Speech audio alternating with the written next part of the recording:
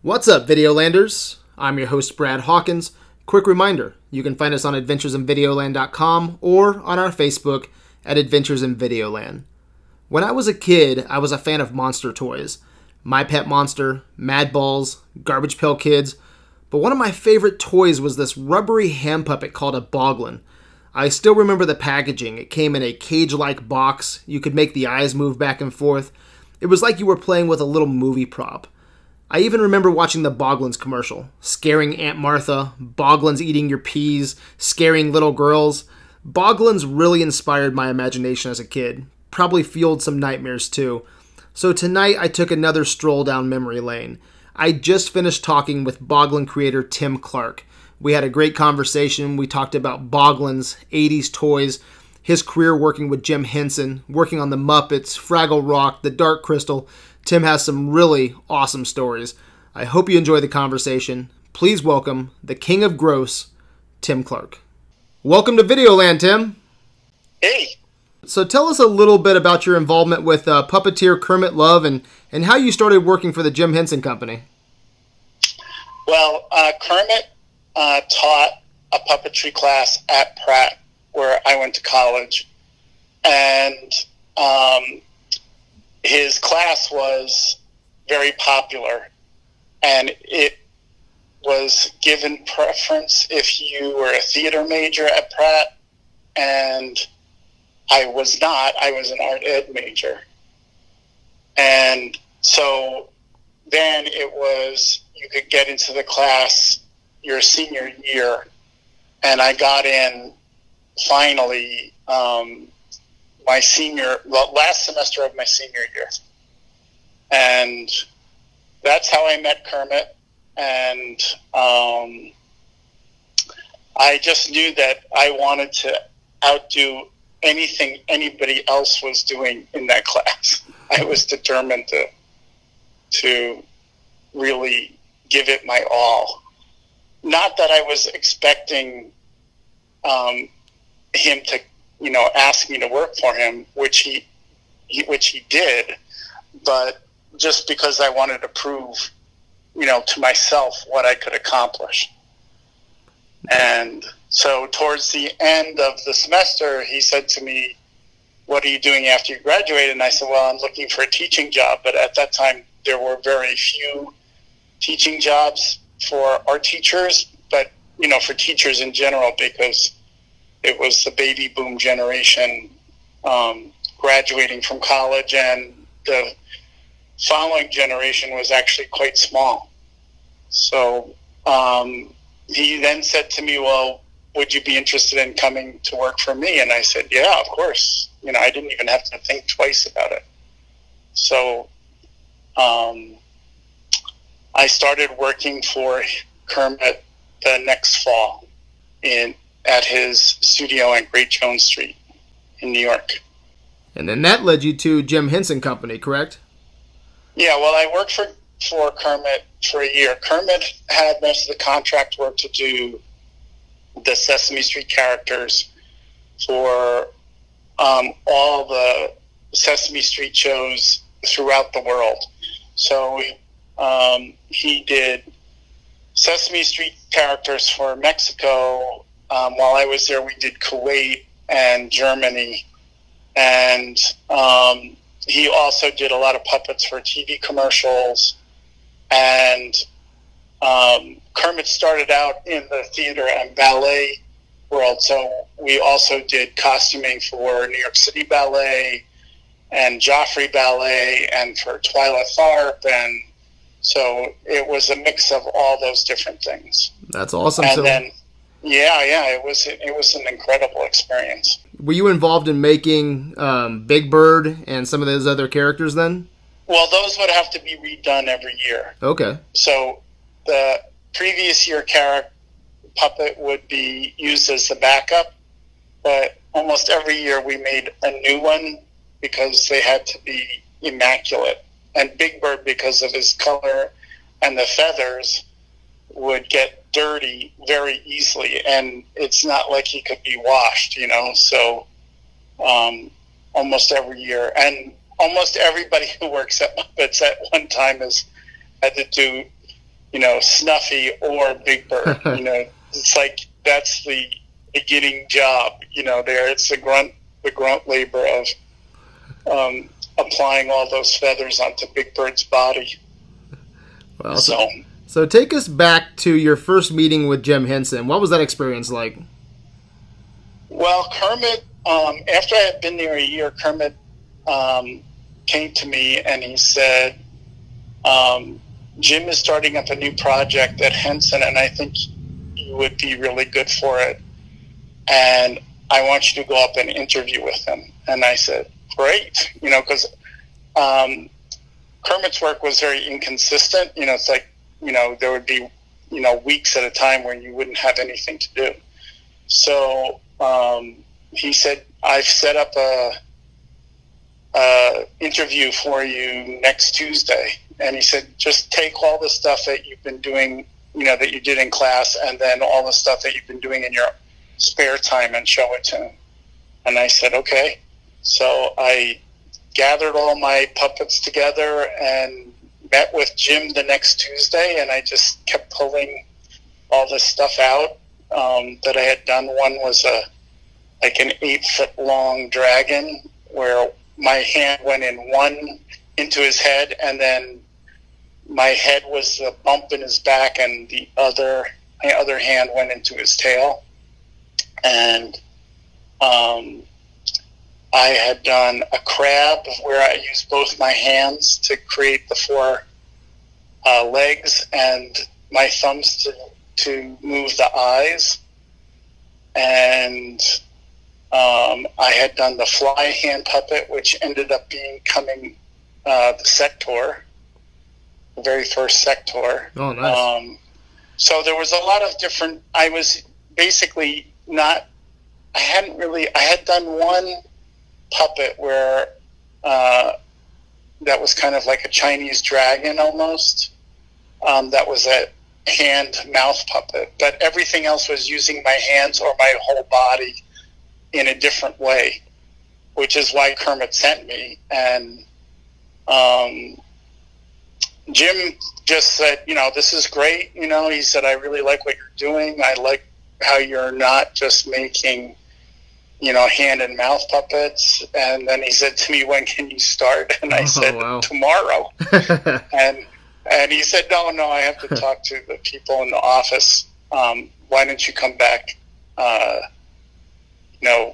next Tuesday, and we'll have, everything ready for you to sign papers and everything else. So that's what happened. And when I started working at Muppets, I think there were probably about 25 people in the entire company. Wow. That's how small it was. Like, we would have meetings and everybody would all be sitting in one conference room. So it's like, I knew everybody and everybody knew you, and I was very lucky to work with, the most talented people on the planet when it came to puppetry, because Jim had hired people who had worked for Bill Baird and people who had worked, I think, out in California for Sidney and Marty Krofft, and like all kinds of people who came from different areas of the puppet world. It wasn't just like Don Saleen had built the puppets for Burr Tillstrom of Kukla, Fran, and Ollie. And Don was probably the most instrumental in creating the Muppet look of those simple shapes with the eyes and eyelids and everything else. It was very much Don Saleen. Even though there was only 25 people, did you know how special, Muppets and Sesame Street was at the time? Did you know how big it was going to get? Well, Sesame Street was already successful, and Muppet Show had started. I'm not sure how many years Muppet Show had already been on when I started. I started there in 78, I think.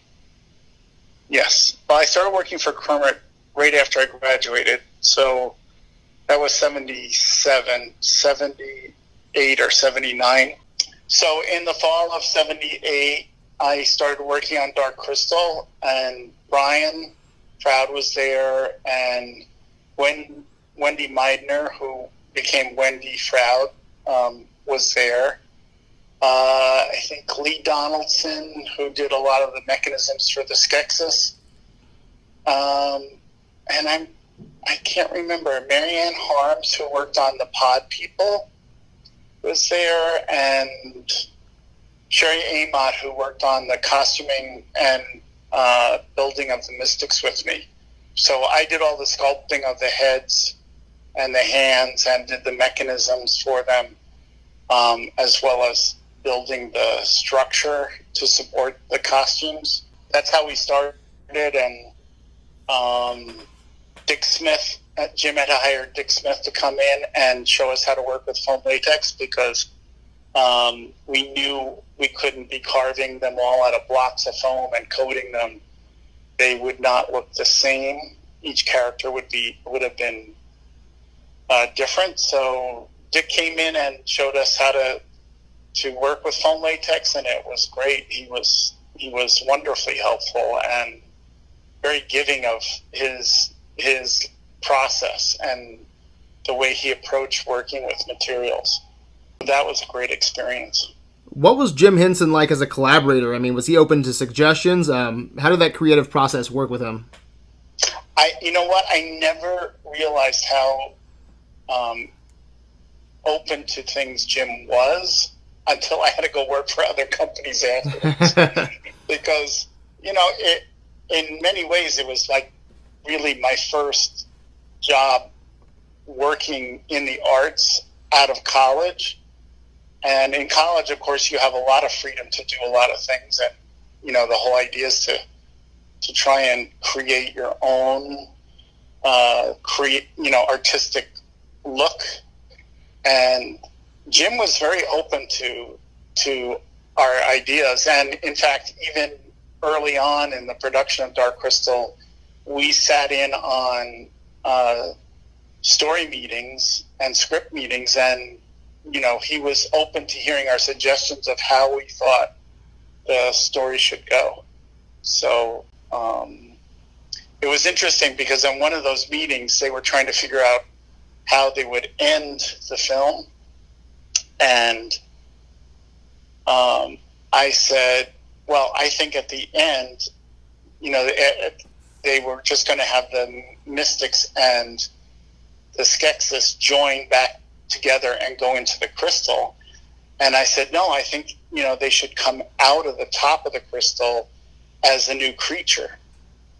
And Jim said, that's a brilliant idea. That's awesome. That actually, got put in the movie as the Urskeks, as that, these creatures had split apart and then rejoined and became a new creature. Well, what they were originally. And you actually designed some unreleased toys for Dark Crystal, is that right? Yeah, back in, I think it was like 82, or just before the movie was released. Hasbro had gotten the rights to produce the toy products as action figures, and I sculpted the Gartham, the Mystic, and the Landstrider. Oh, nice! Because I had worked on both the Landstrider, the Gartham were all built by Fred Nida, who was a theatrical armorer in New York City, and Sherry Amott, who had done a lot of theatrical costuming, brought Fred on specifically to build the Gartham, which was an incredibly labor-intensive process. So why didn't those toys get released then? When the movie came out, Hasbro saw the movie and said, this movie is terrifying and no kid is going to go see this. Let alone play with the toys, right? And we're never going to sell any toys. Now, as far as I know, that was the reason they never released them. Jim Mahon, who was an art director at Muppet, said they never had any intention of bringing them out. They only agreed to do the Dark Crystal toys because they wanted to do Muppet Baby toys, but that doesn't make sense to me because the cost of making those molds and producing them, they actually did make the injection molding, pieces, because I have the earliest prototypes that were pulled out of those metal molds. Oh, awesome! That the cost of making those metal molds is really, it's a lot. It's a huge investment. So I find it hard to believe. I tend to believe that it is what I heard, that they just decided that the movie was too scary and that the toys wouldn't sell. So they backed out of it, which was very unfortunate. So what are your thoughts on this Netflix prequel series, The Dark Crystal: Age of Resistance? Do you have an opinion on that at all? I have no idea. It's like, it's the secrecy behind that whole thing is incredible. I mean, it was funny because when I was in London for London Toy Con this April, I met some people in who were working on it just by accident in a pub one night, and they said they can't say anything. They said it looks incredible, and there's 16 sets that have been built, and they said it right now it looks phenomenal, but they couldn't really talk about it. There's like, everybody is super tight-lipped about it, including Brian and Wendy. I saw Toby Froud, their son, at Dragon Con last fall, and they are not allowed to talk about it at all. Wow. And yeah. Did you get a call? Did you get a call at all to help design the Mystics, or just any input on any of the designs? I wish they had contacted me, but because Toby said early on they really didn't have very good reference material for the original ones, which I was surprised because Brian had taken a lot of photographs, but he said a lot of the stuff, I guess, has been misplaced or was destroyed. I don't know, but therefore I have photographs that I took and photographs that Brian took that may be the only ones in existence. Wow. So Henson contacted me about bringing them in, and I said, they said, could you FedEx them to me? I said, no, I'm not going to FedEx them. I will bring them to you, and you can, scan them and give them back to me, but I'm not about to take the risk of sending them through the mail. Yeah. Because I've since learned how valuable they are. So yeah, right. So are you excited for... He said they didn't really have a lot to work on. And I said, well, why didn't you get in touch with me? He said, Tim, I don't know. It's like, I don't know why we didn't. I can't tell you why. He said it just never came up at the time. I think they really want to, start anew with fresh eyes, and, that's their prerogative. So, are you excited for this at all? Are you going to watch it when it comes out? Oh yeah, definitely. I definitely. The good thing is that Brian and Wendy and Toby are involved, so I'm sure they're going to maintain, what the true spirit of the movie is. I don't doubt that for a second. So after Dark Crystal, you worked on the Fraggle Rock TV series. So how did you contribute to that franchise? Well, when I finished working on Dark Crystal, Jim very nicely said, Tim, you got married while this movie was being made, and you never had a honeymoon. And he said, I want you to take your wife and go and just have a honeymoon and take 5 weeks off, and then we'll see you back in New York City. Nice. He said, because we're starting up a new thing for, a new show. And I said, okay, great. So I had 5 weeks off, and then we packed up all our stuff, and it got shipped back to New York. And I got there and started working on Fraggle Rock, and Um, the first thing I had to do was design and build Uncle Traveling Matt. Oh, nice. For Fraggle Rock. And then after that, Jane Gutnick and I worked with Foz, who Foz had created a new radio-controlled Muppet based on some work that he had done earlier for Kermit riding the bicycle. But he had advanced it so that one puppeteer basically could control, let's say, 6 puppets at once through radio control. And so Jane and I had to build all the singing Fraggles in the background that were radio controlled. Oh, wow. And it was not an easy task because weight was a big problem. And so we had to work with very thin fleece. We had to make sure that the eyes were on the right position in the head, because if they were too far forward, the mouth wouldn't open. If they were too far back, the mouth would just open and chatter. It would open and close smoothly.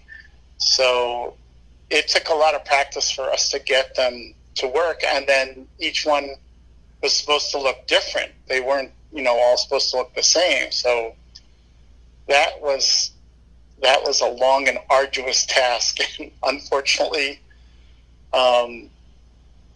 they didn't get used that much because the TV show was shot in Toronto, and we had done all this work in the workshop in New York City. And by the time they took them up to Toronto, the radio control frequencies that they were working with in New York were interrupted by fire engines and police radio in Toronto. So the puppets were just like, they would be working fine, and then some police car would go by, and be calling out stuff over their radio, and the puppets would just like fritz out and start acting erratically. So I think they tried it for a while, and they tried changing frequencies, but the whole thing got very frustrated, and I think they finally, in the second season, just ditched the whole idea of doing the radio controls and just went back to using puppeteers. So what was your favorite experience, working on Fraggle Rock or the Muppets or Dark Crystal? No, Dark Crystal was 2.5 years of my life. Wow. And was definitely the most significant and most incredible experience I've had in doing puppets. And like I said, it's like when I was in art school, I would think about how great it was, or how lucky, painters were to be in France at the turn of the century with all these great artists hanging out in bars and talking and, doing all this great impressionist painting. And it was only recently that I looked back and I said, I was so lucky to be in that place at that time, because we were just doing things that people had not even thought about doing with puppetry in so many ways. So it was like a Renaissance period. Oh, yeah.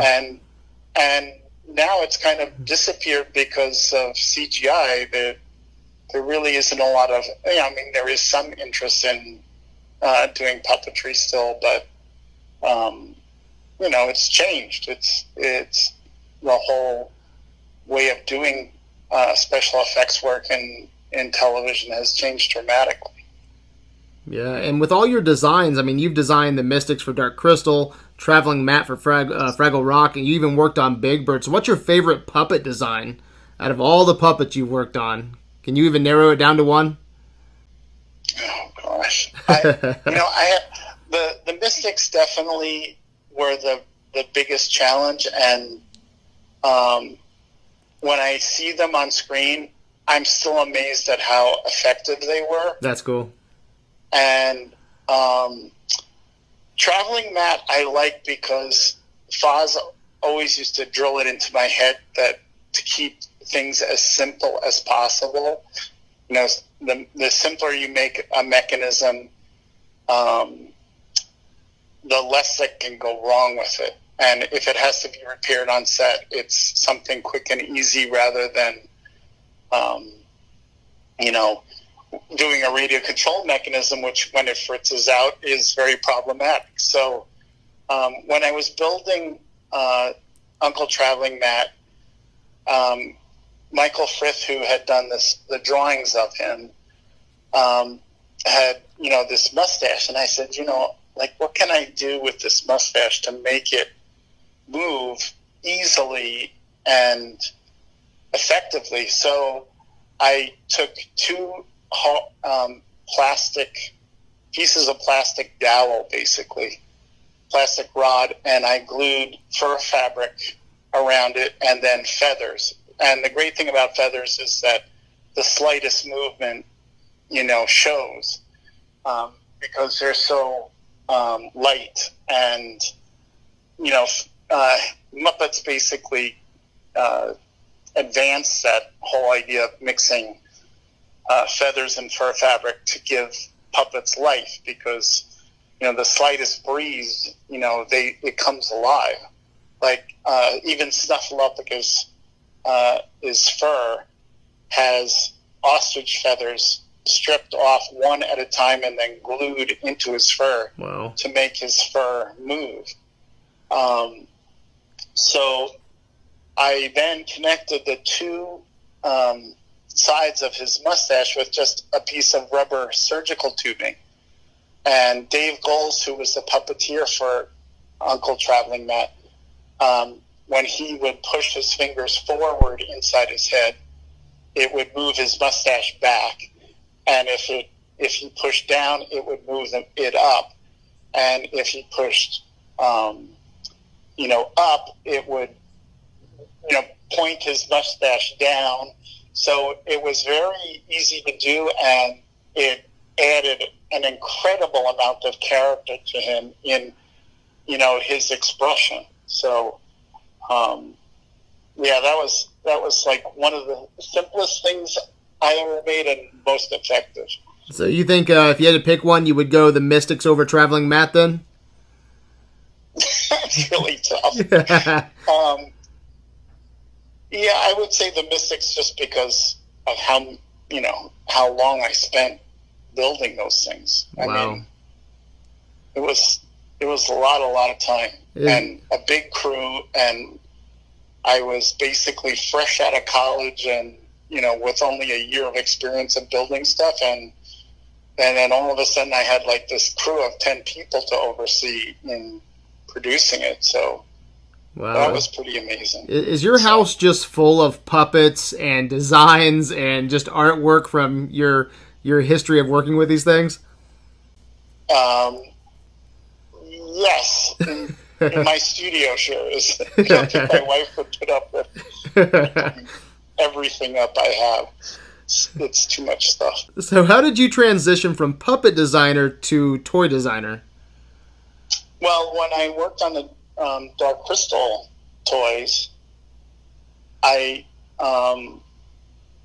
went to Jim and I said, Jim, we're doing such amazing things with puppets, and the toy companies are just taking those concepts and then turning them into, your typical toy products. Like they would do a Big Bird ride-on, and they would just slap a sticker of Big Bird on the front of it, like a three-wheeler, and maybe change the color of it and maybe sculpt like a beak on the front or something, but it wasn't really like Big Bird. And I said, if we were to make a ride-on like that, we would make it so the kid's legs could, his feet could fit into pedals that look like Big Bird's feet, and, make the so he could put his hands into, arms that look like Big Bird's hands and all that stuff. And I said, we should really start, a group here at Muppets to develop toy products that we then take to the toy companies and pitch to them, rather than them coming to us just to get a license. And he said to me, Tim, it's a great idea. I just don't want to do it. And I was like, totally like, whoa, okay. Okay, where do I go from there? There's nothing much I can do. So after Fraggle Rock finished, they had a glut of people working at the workshop, and they said, we're going to put a lot of you on freelance staff, and we'll call you in as we need you. And I continued to do toy development stuff for them, and then because I was no longer working full time, I decided to start playing around with my own concepts for toy products. So, I then started pitching different ideas to the toy companies and getting the door shut in my face. Hasbro would see me because they had, I had worked for them freelance basis doing the Dark Crystal toys, but that was about it. Everybody else said, no, we don't see anybody from the outside. We don't see anybody unless we know you. Wow. We don't know you. We don't want to see you. Even with your resume of Jim Henson and Dark Crystal, it still shut doors in your face? Yeah. Wow. Care less. And then I was at Toy Fair in New York City, and I picked up a trade magazine, and there was an ad there for Seven Towns who had done Rubik's Cube. And I called them and I said, I would like to come and show you some toy designs I've been doing and working on. And they said, we don't see people from the outside. Damn. How the hell do you get into this business? No doubt.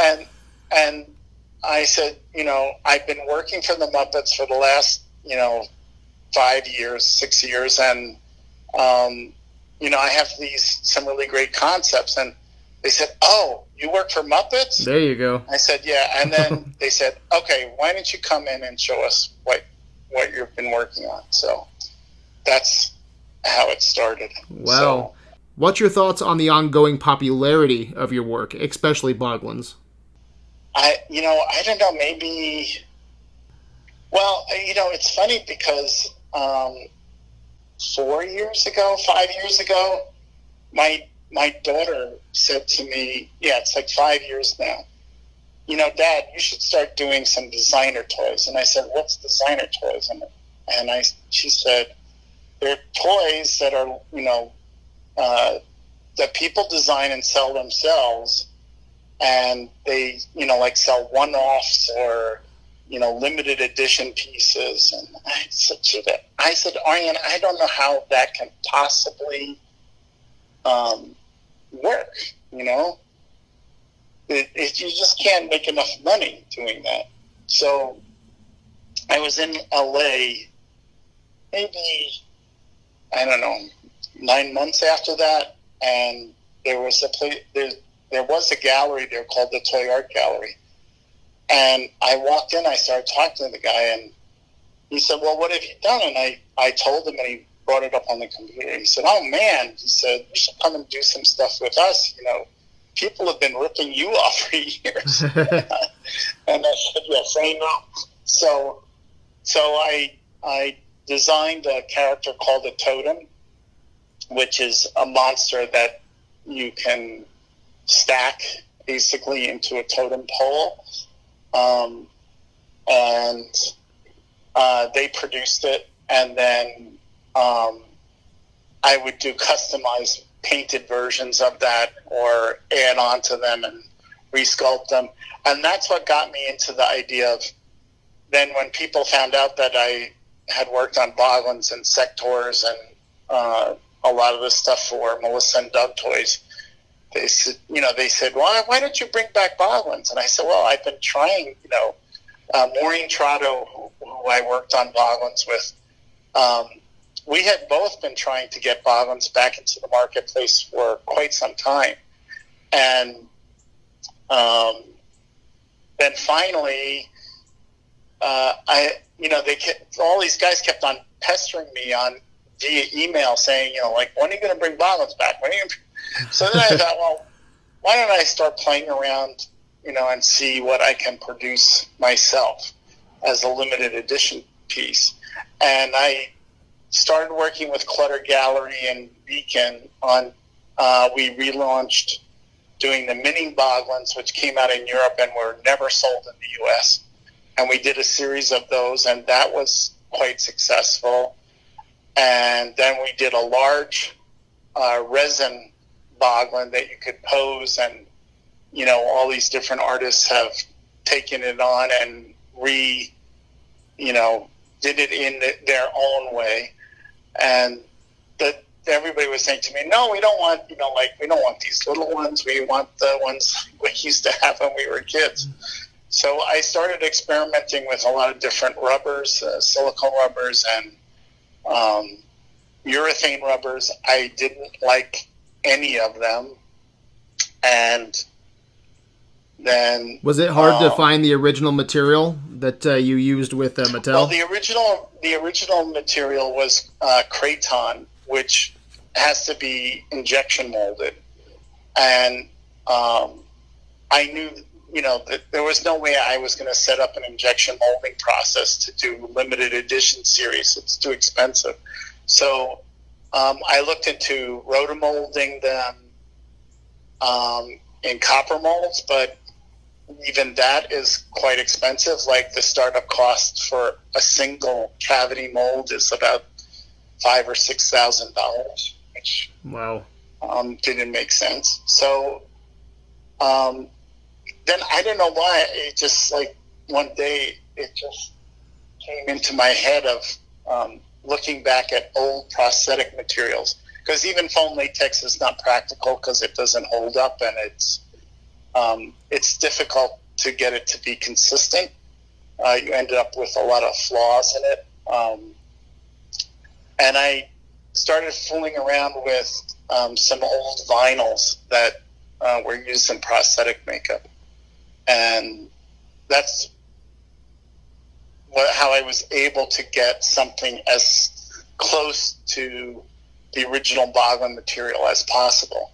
So I contacted a plastics company, and we worked back and forth on getting the mix of the material to be what I want it to be.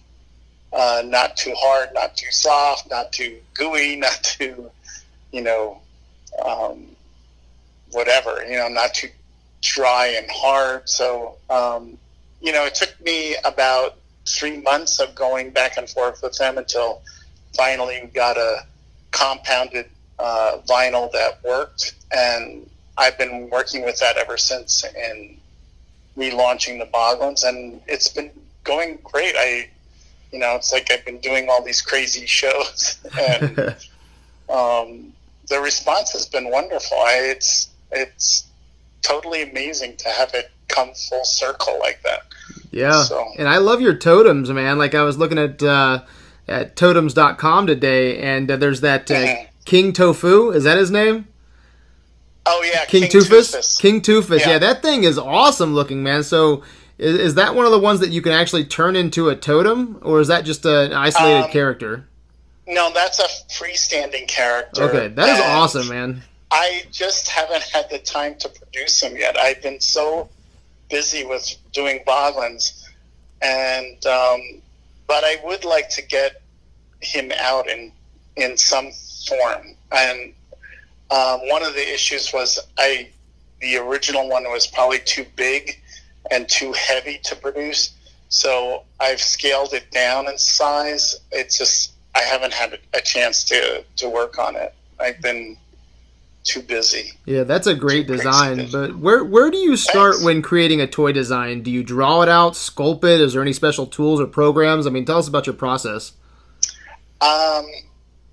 much to many people's amazement, I don't usually draw things. I just start working in clay.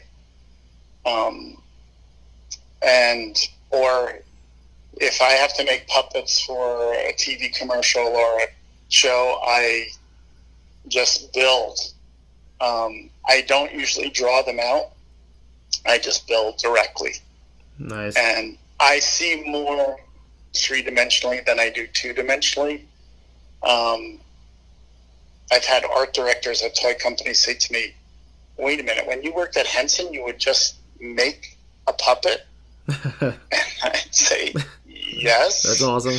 And they'd say, you mean Jim didn't want you to draw it out first and show him what you were going to do? And I said, no, he would come in and, like, they'd say, okay, we need, 10 background characters for Muppet Show, and they have to be all done by, in 3 weeks or something. So, there really wasn't time. We just started building. We would, and for me, it was great because because I think dimensionally, I would just go, oh, okay, I want to do this. And it's funny because like one of the puppets I made for Muppet Show was an anglerfish, and it got turned into like a female music hall singer that Louise Gold performed. And I never knew that it made it on the show because a lot of times when we were in England, we were working such long hours, we didn't have time to watch Muppet Show. So I didn't even realize that it had gotten on until, I don't know, maybe 2 years ago. I was looking online on YouTube, or I would think I was looking at the Muppet Wiki site, and they had a piece there on Louise Gold, and there was this, anglerfish I had designed. I was going, oh my gosh, I never knew that. And it said what episode it was. So then I found it on YouTube. Now, would you rather make Boglins yourself, or would you rather be a part of Mattel still? Sorry, say that again? Yeah, would you rather be making Boglins like you are now, or would you rather be producing them through Mattel like you were in the 80s? Well, to tell you the truth, I'd like to do both. I would like to get Boglins back out more recently since I started redoing them. We've had some interest from some toy companies. And I would like them to be back in the retail market because the intention is for kids to be able to interact with them and play with them and build their own character from what they're playing with. Exactly. And interact with it. So I would like very much for them to be back in the retail market because I want kids to have the same experience that, all these guys now who have kids experienced when they were little. That's why they started pestering me. They said, there's nothing out there for me to buy my kids that's as fun as what Boglins was. And I said, okay, well, I'll see what I can do. But, the price points are high because I'm making them all by hand. And so it would be great to get them back on the retail market.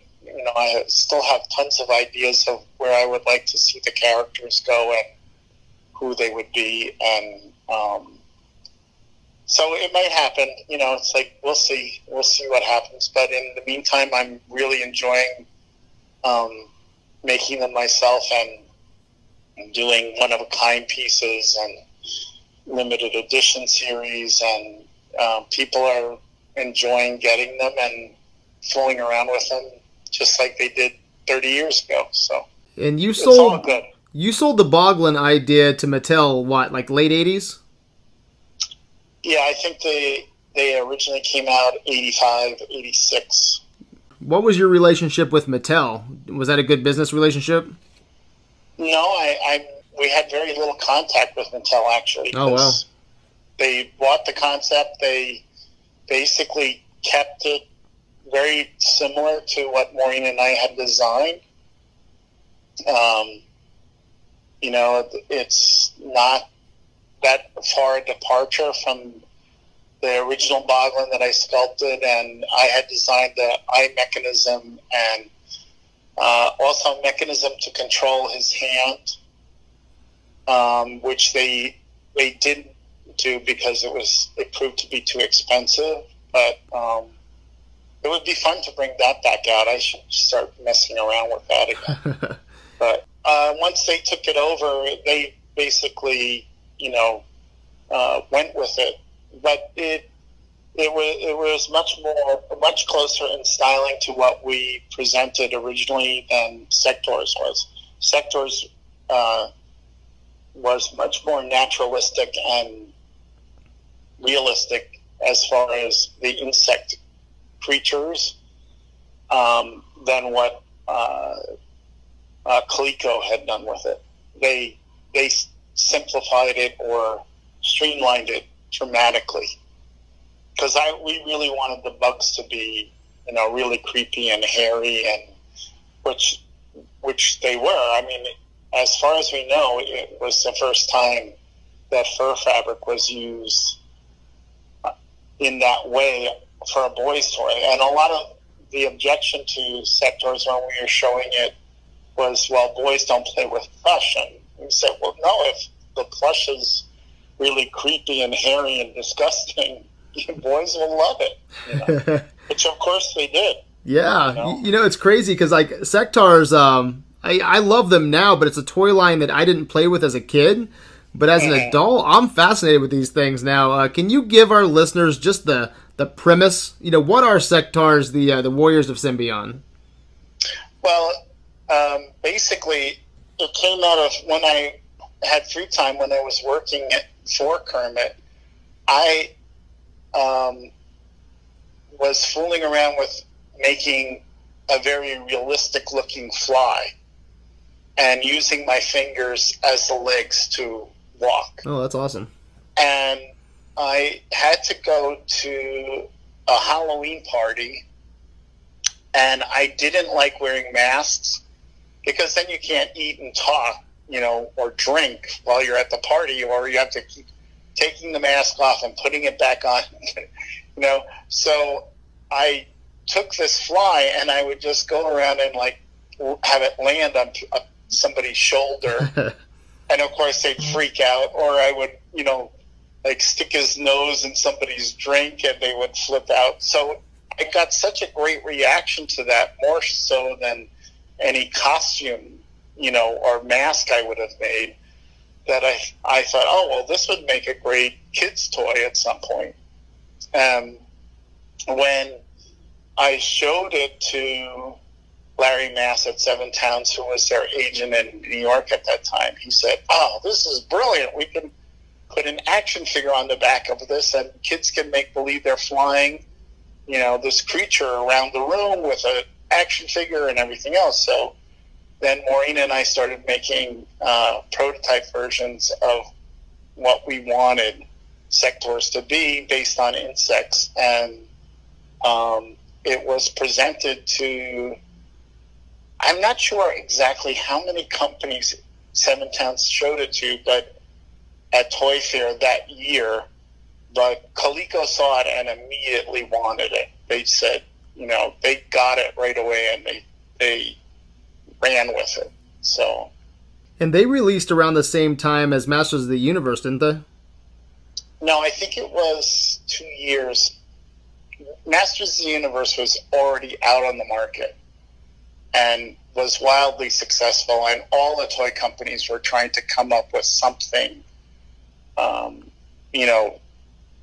that they could compete with Masters. And Sector's was just so different that people didn't even necessarily make the association that it were equated with Masters. Because they were roughly the same. They were roughly the same size too, weren't they? Like you could have He-Man. No, Sector's were taller. The action figures themselves were taller, and of course, the creatures were interactive. It's like you were totally in control of what the Sector's did, whereas He-Man was all just posable stuff. A lot of toy designers, when they meet me, they say, "Oh my gosh, I had Sectaurs when I was a kid. It was like the most amazing toy I've ever had, because like you became the character." And I said, "Yeah, that was the whole point. That was exactly what we were shooting for." Is that. Were you ever involved in the tie-in cartoon series or books and comics? Maureen worked on the storyline for a movie for Sectaurs, which we were in production with in California. Like, we were 6 weeks into production where it was going to be a stop-motion live-action combination, kind of like Harryhausen. And we had started building really large insets for the actors to ride on the back of, as well as the Kyoto brothers had been working on building the stop motion insets, and Maureen and I were both overseeing that. Larry Brody, who had written the script for Conan, had been hired to create the script for the movie. And yeah, so Maureen and I were both out there working on this, and then Coleco pulled the plug. Universal was going to produce it, and we went back to Connecticut, and they said, "We can't afford to spend that kind of money, blah, blah, blah, blah, blah," even though Universal had agreed to put up half the budget. And we were like flabbergasted. We were like, "What the hell's going on?" And it just turned out that Coleco had lost so much money on Atom Computer that they were they were going towards bankruptcy, and that was it. That was the end. The Sectaurs, just basically disappeared because Coleco had just tried to make this desktop computer and spent so much money development, and then it came out and it was, a big disaster. So that was the end of that. Well, and you're making Sectaurs now, aren't you? Yeah, I just took the original characters and blew them up. I thought it would be fun to do them as 10-inch figures, just to have them more commanding. Maureen has also been working on a new comic book series. Oh, cool. So we're looking forward to releasing that. And Zika Toys is doing 4-inch scale, a relaunch of the 4-inch scale Sectaurs figures. They should have them out this fall. They did it through a Kickstarter, and it funded within like a few weeks. So that was really good. It's nice to know that people still love it to that point that they want them again. Yeah, I mean, they're constantly sold out. I know you're on East Coast as well. Have you ever heard of Kokomo Toy Store? Yes, it's in Indiana? Yeah, in Indiana. I'm about an hour away from that, and I went about 2 weeks ago, and I was just going to pick up a few of them, and there were some there about a month ago, and they were completely sold out of Sectaurs, and they only had one Boglin left in their case, so people are still picking this stuff up like hotcakes, man. Yeah, well, it's interesting how you just take a step, to getting them back out in the public eye, and then people go, "Oh, yeah, those were great." It's like, because it's very interesting Boglin's was much more successful in Europe than it was here. And it went on for like 7 or 8 years in Europe. And a lot of kids, or a lot of people who see it now on my Instagram page or on Facebook or whatever, that I'm putting it out there, they go, "Oh, I remember those things. What were they called again?" Because they were little kids, it was more about what they got and named it and how they interacted with it. And I recently I sent one to somebody, and their daughter was playing with it, and he couldn't find it, and he said, where's that little monster puppet I gave you? She said, oh, you mean Mr. Booger? And I love that, just because she couldn't remember it as Boglin, she remembered it as Booger. So that's hilarious. To her, it's Mr. Booger, which I love. That's the great thing about kids, is they basically adopt it and create the character themselves, and it's wonderful for me to hear that stuff, and it's great seeing kids playing with, like people will send me photos of their kids playing with them, and it's right back to exactly what the whole idea that was driving it, 30 years ago is that interaction and that immediacy of children being able to manipulate and control something, and they have the connection and are able to fantasize with it and play with it, that's the best part. Yeah, and I'll never forget that commercial. I was born in '78. And so I'll never forget that commercial, man, where the Boglins are terrifying the ant, and they're eating your peas, and they're scaring little girls, man. I'll never forget that commercial. I wanted all the Boglins after I watched that commercial. Yeah. It was very effective, to say the least. But and that was the whole point, was to give kids something to play with, like what they were seeing in the movies. Yeah, exactly. And we had already sold Boglins to Mattel, and Maureen and I that summer went to see Gremlins, and we went, oh my God, that's it, forget it. Gremlins will come out as a toy product and totally overshadow Boglins, and Boglins isn't going to, just going to be a blip, But, at that time, the sophistication of licensing wasn't there yet, and Gremlins didn't come out as a toy till I think a year after that. So we were very lucky to get Boglins into the marketplace, just as the movie had come out. So Gremlins came out that summer.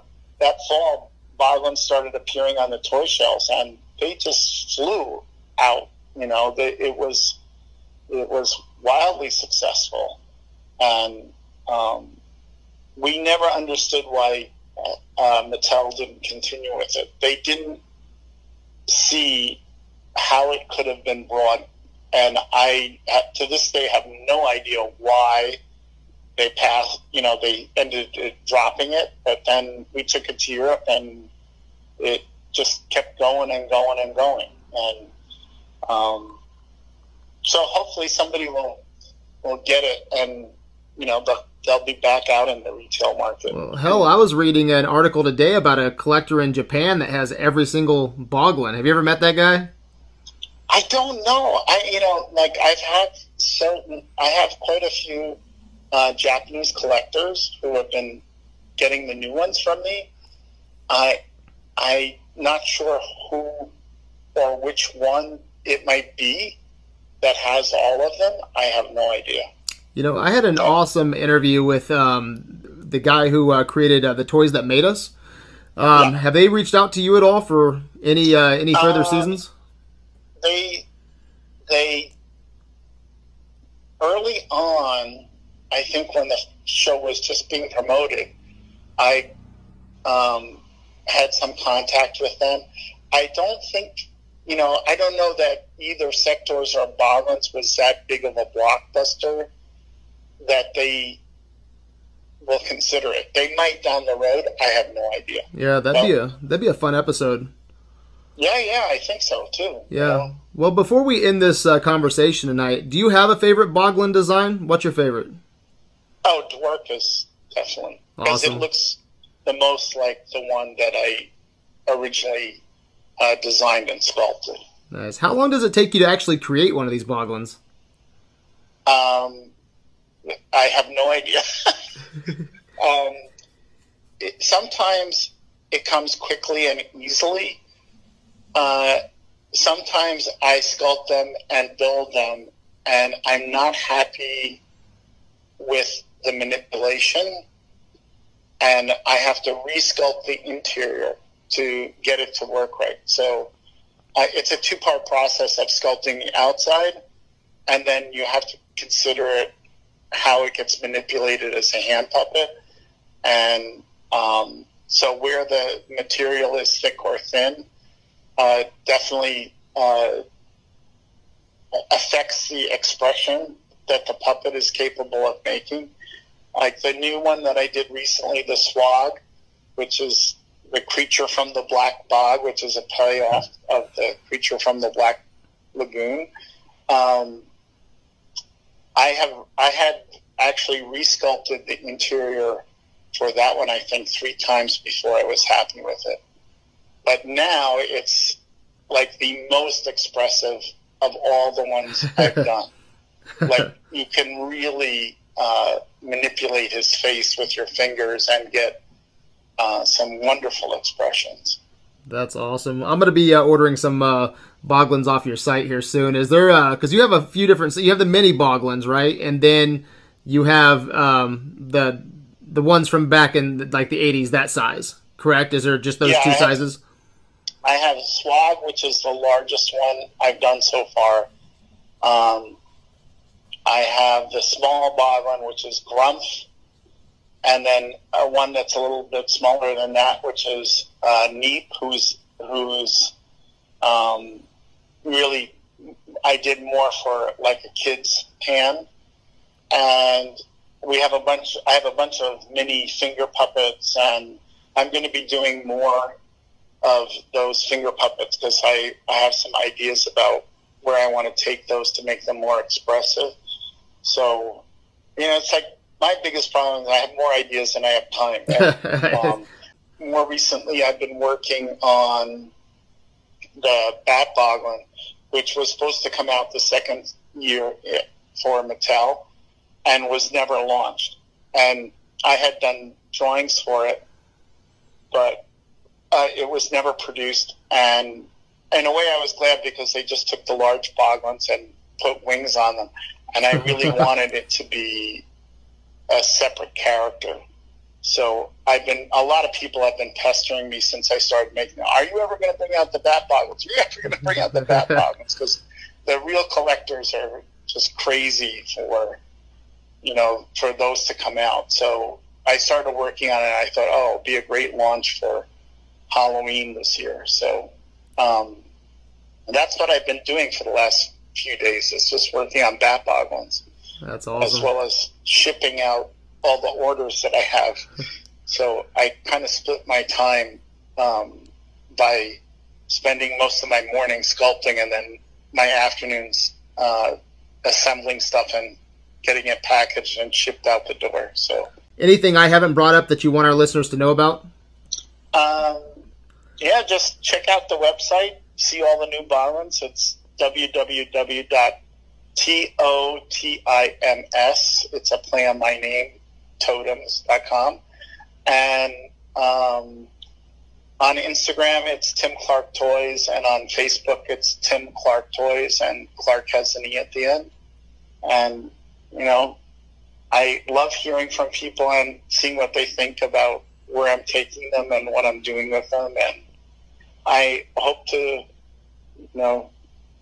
just keep producing new characters and having fun with it. That's the best part. Is there any future cons that you want to plug? Are you going to be going on tour or anything like that? I will be at HorrorCon in New Jersey the end of September. And then I will be at RetroCon in Philadelphia the middle of October. And I will be at, there's another one in Poughkeepsie, New York, the end of October at the Poughkeepsie Galleria. And then the big show for me is DesignerCon in California in LA in November. Awesome. The middle of November. That's a phenomenal show. That is just, I did it 3 years ago, and then I did it last year, and it was 5 times the size it was. Oh, wow. 3 years ago. They're doing a phenomenal job with that show, and it just keeps building and getting bigger and bigger and bigger. And I love, having some small amount of time to walk around and see what all these other toy designers are doing. I mean, there's some just amazing work being done. Just extraordinarily beautiful stuff. So it's a great pleasure for me to walk around and see what other people are doing. Well, it was a pleasure of mine tonight. Thank you very much, Tim, for taking the time. Again, I know you're a very busy man, so thank you. Thank you for taking the time. To all of our listeners, you can find us on adventuresinvideoland.com. We're on Instagram. We're all over the place. The conversation always begins and ends on Facebook. So until next time, my good people, stay scared.